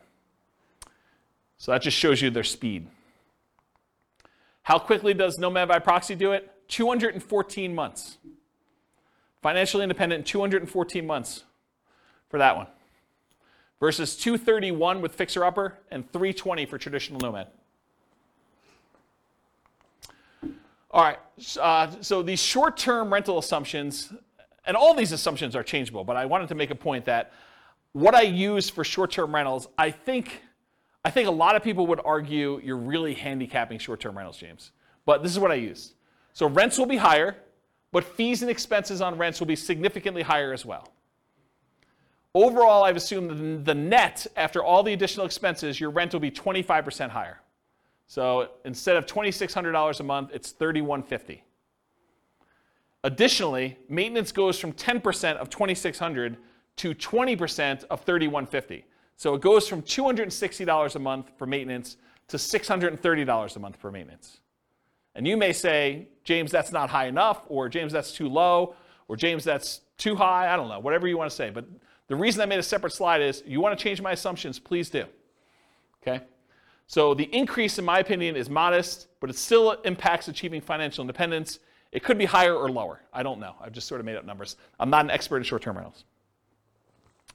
All right, so the Nomad to short-term rental is 154 months to financial independence. Yeah, exactly, right? So you go from 320 months for the traditional model all the way down to 154 months for achieving financial independence with Nomad to short-term rental. Retire at 33, is that what we figured out? Retiring at 33. Realize too that this assumes you keep doing that model after financial independence too, right? Because you're basically assuming you're continuing to get that. We could model it and say, once you achieve financial independence, let's go ahead and go to long-term rentals to make this more passive and see how that looks. Or once you get to the point where your long-term rentals would support you at 100% of your minimum target monthly income retirement, then convert it back to long-term rentals and reduce the workload. But otherwise, you're being active, right? This is more like a part entrepreneur business for that. Okay. Nomad with house hacking. So essentially the same as getting a side hustle. I want to stop and make a point about this. If you get a roommate and you're collecting $650 a month from that roommate, mathematically, it's the same as you getting a $650 a month extra job, right? You're just getting extra money coming in. It counts as a side income. So when I model it, I literally model it as an extra income. That you're getting $650 a month as an extra income source. That's how I plug it in. So I just have the income starting at month 33, which is when they buy their first property. Takes them a while to get to the point where they can afford the first property, 33 months. So I have it start at 33. And I ran 3 different scenarios, with 1 roommate, with 2 roommates, and with 3 roommates, just to see how the difference worked out. So with 1 roommate, it's an extra $650 per month. With 2, it's $1,300. With 3, it's $1,950. And then once the year is up, or once they buy their next property and they move out, then they bring these roommates with them, in theory, and they convert the last one to a regular rental getting $2,600 a month. Does that make sense, everybody? Okay. So if you get 1 house hack roommate, it's 263 months to financial independence. If you get 2 house hack roommates, it's 238 months. If you get 3 house hack roommates, it's 214 months. And in this case, once you achieve financial independence, I jettison your roommates. You no longer need them.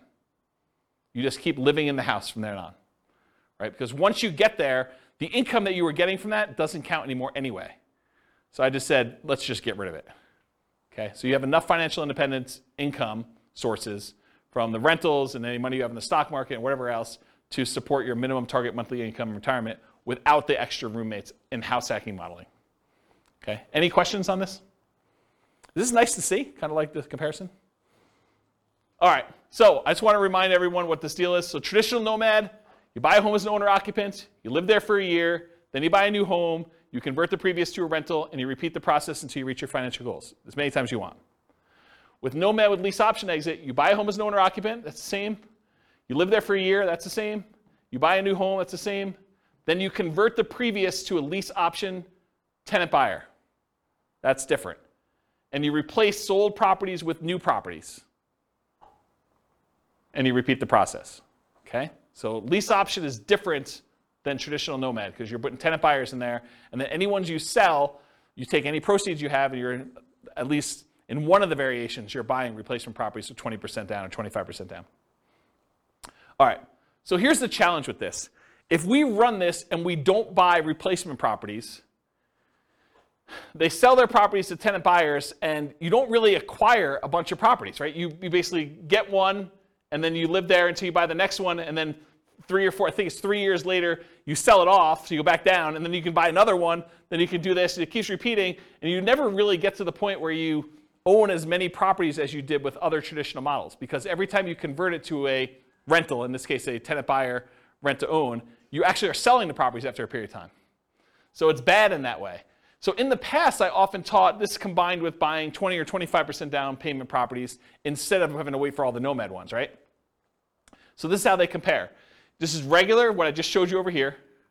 This is the same one, versus if you add buying 20% down payment rentals, you end up getting up here and you end up having properties. But there's some buying and selling going on here throughout these transactions, right? So you eventually get to that point where you do that. Yeah, well, I should do a whole new class on this. I mean, this should be a full day seminar, honestly, because it's complicated. There's a lot of stuff going on. So anyway, when you do those, though, buying 10 properties with lease option exits where you're not replacing them with 20% down payment properties, it takes 379 months. It's one of the worst ones. If you do it where you put 5% down, and then when you come up with a 20% down payment, you can also buy those in parallel, it's 441 months. It's even worse. Okay? Now, what's the problem you're solving by doing lease options, though? Having to come up with down payments, right? Because this is a strategy where you don't need to save the down payments anymore. You use lease options to do it. You need to save the first one, but then after that, you're kind of using other things. And again, if we did different assumptions, this could win. This could be the best strategy based on the assumptions we use. Okay. The ultimate real estate agent retirement plan, you're nomading with a real estate license. You're collecting a commission on the property you buy to Nomad into. In our modeling, they essentially get an instant 3% commission, meaning instead of 5% down, they're really paying net 2% down plus closing costs. So the way to think about it is they come up with 5%, and then they immediately get rebated back the rest. 3% of that. Not 3% of that, but 3% of the purchase price, so 60%. If their limitation was down payment, if that was what was holding them back, this helps a lot, right? Not having to put up as much, but it doesn't solve all problems. It doesn't solve debt to income. So I plan to teach a whole course on this strategy for those that are interested. If you guys are like, hey, I want to do this whole thing, I probably will do like some type of significant course. So if you do that, though, it's 310 months to do that. And all it is the same as traditional Nomad, except you have a real estate license. So that's the difference. So the main real estate license, the main one where you didn't have a real estate license was 320 months. This saves you about a year, 10 months, just doing it that way. Okay? Any questions on that? Nice. And then this is all the buy and hold ones from last week with all of the Nomad stuff from tonight, all on one chart so that you can see a comparative where they are. And you can see in general, bless you, Nomad is better, right? Can you see that? If you're willing to Nomad, you can save all this time. And I agree. I think Munir was the one who said it at the beginning, no one wants to move, right? Who wants to go and move into properties? But you make a compelling enough financial argument. You're like, is moving worth 50 grand? Or is moving worth 10 years of not working? You start getting to these points where you need to make that decision for yourself. Is a really sucky weekend worth, stopping working 10 years from now, 10 years earlier than you would? And only you can make that decision, but that's how I think about it. What's the maximum number of properties they own? What's the maximum number of properties they own, or like what in those cases? I got lost with how many properties they own. It gets confusing. So in most cases, it's 10.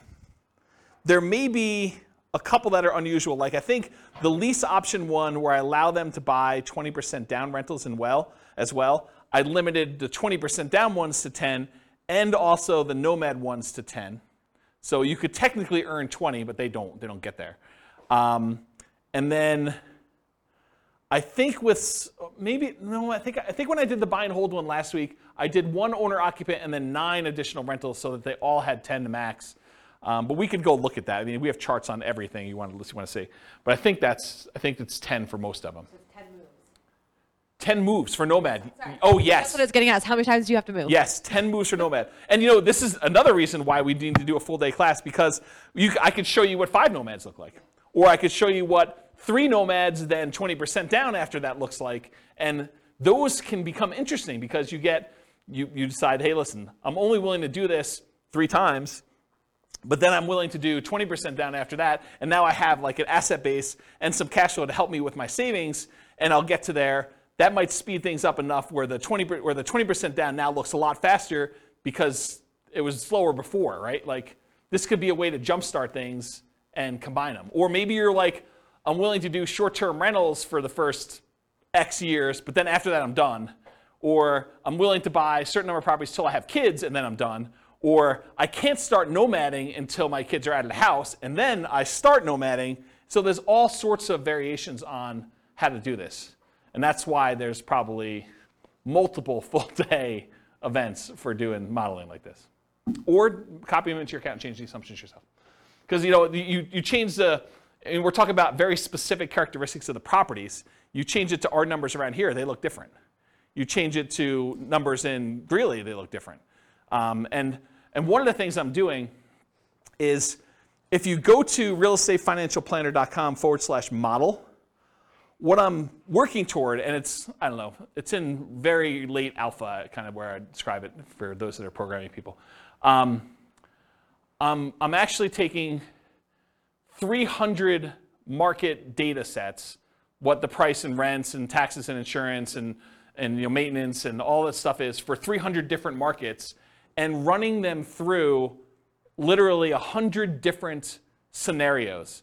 15% down rentals, 20% down rentals, 25% down rentals, Nomad, house hacking Nomad, ultimate real estate agent retirement plan, like house hacking, like all of these different variations. Or, what if I get, 25% more income, or what if I get $100 per month more rent on properties, or $100 less in rent on properties, or what if I hire a property manager or don't hire a property manager? What if I do all these other things? And so there'll be like 100 variations that compare themselves to each other based on that city's specific numbers.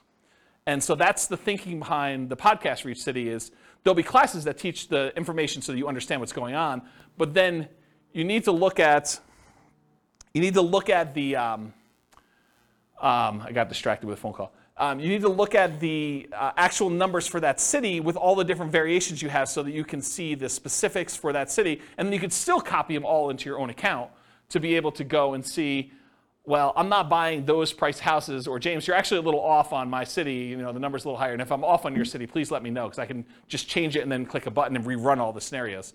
That's why I'm writing the code to do that. I don't know why I was telling you this story, except there's a lot of variations if you want to do it, and it's specific for each city. I think that's where I was going with that. So, any questions on this? I think there's one slide left. All right, in conclusion, assumptions for modeling matter a lot. right? You change one little thing, it's like the butterfly wings flapping and all that other stuff, right? I mean, you make one little tweak here, and that cascades out over 720 months, and you doing certain things. Should you pay off properties early? Like you could decide to do that too. Or what if you got better than the assumptions I used in the stock market? Or what if you're afraid of the stock market and you're keeping this in savings accounts? All these things matter. And so I think changing all those things can matter a lot.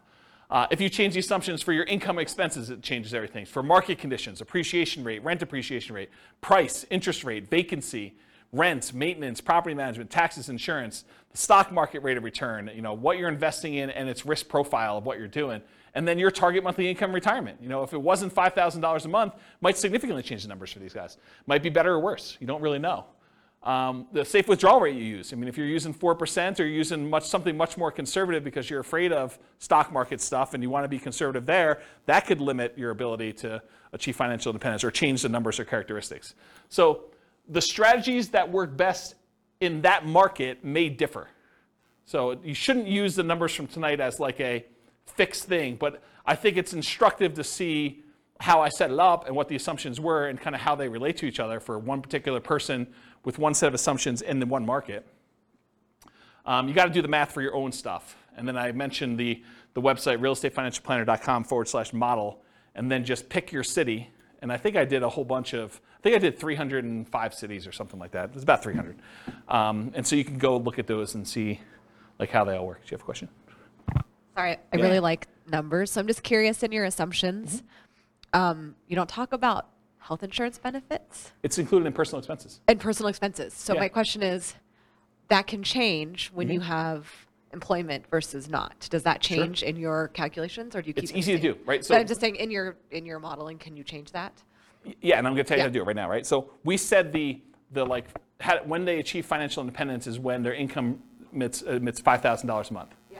So if they're working and it's $5,000 a month, maybe for the retirement one we say it's now $550 or $6,000 or whatever it is, right? So you just change what you need to have in retirement. And I did a class earlier this year where I had you walk through. It's the budgeting class. I made a budget spreadsheet, and it's a special budgeting spreadsheet because most budgets allow you to kind of do a budget for today, right? They kind of do that. My budget spreadsheet had all the different things that you'd have as income and expenses. It mostly does expenses, income on the right-hand side, but it does mostly expenses, but then it has 3 columns. Bless you. It has column number 1 for what's your current stuff, like what are you spending money on now?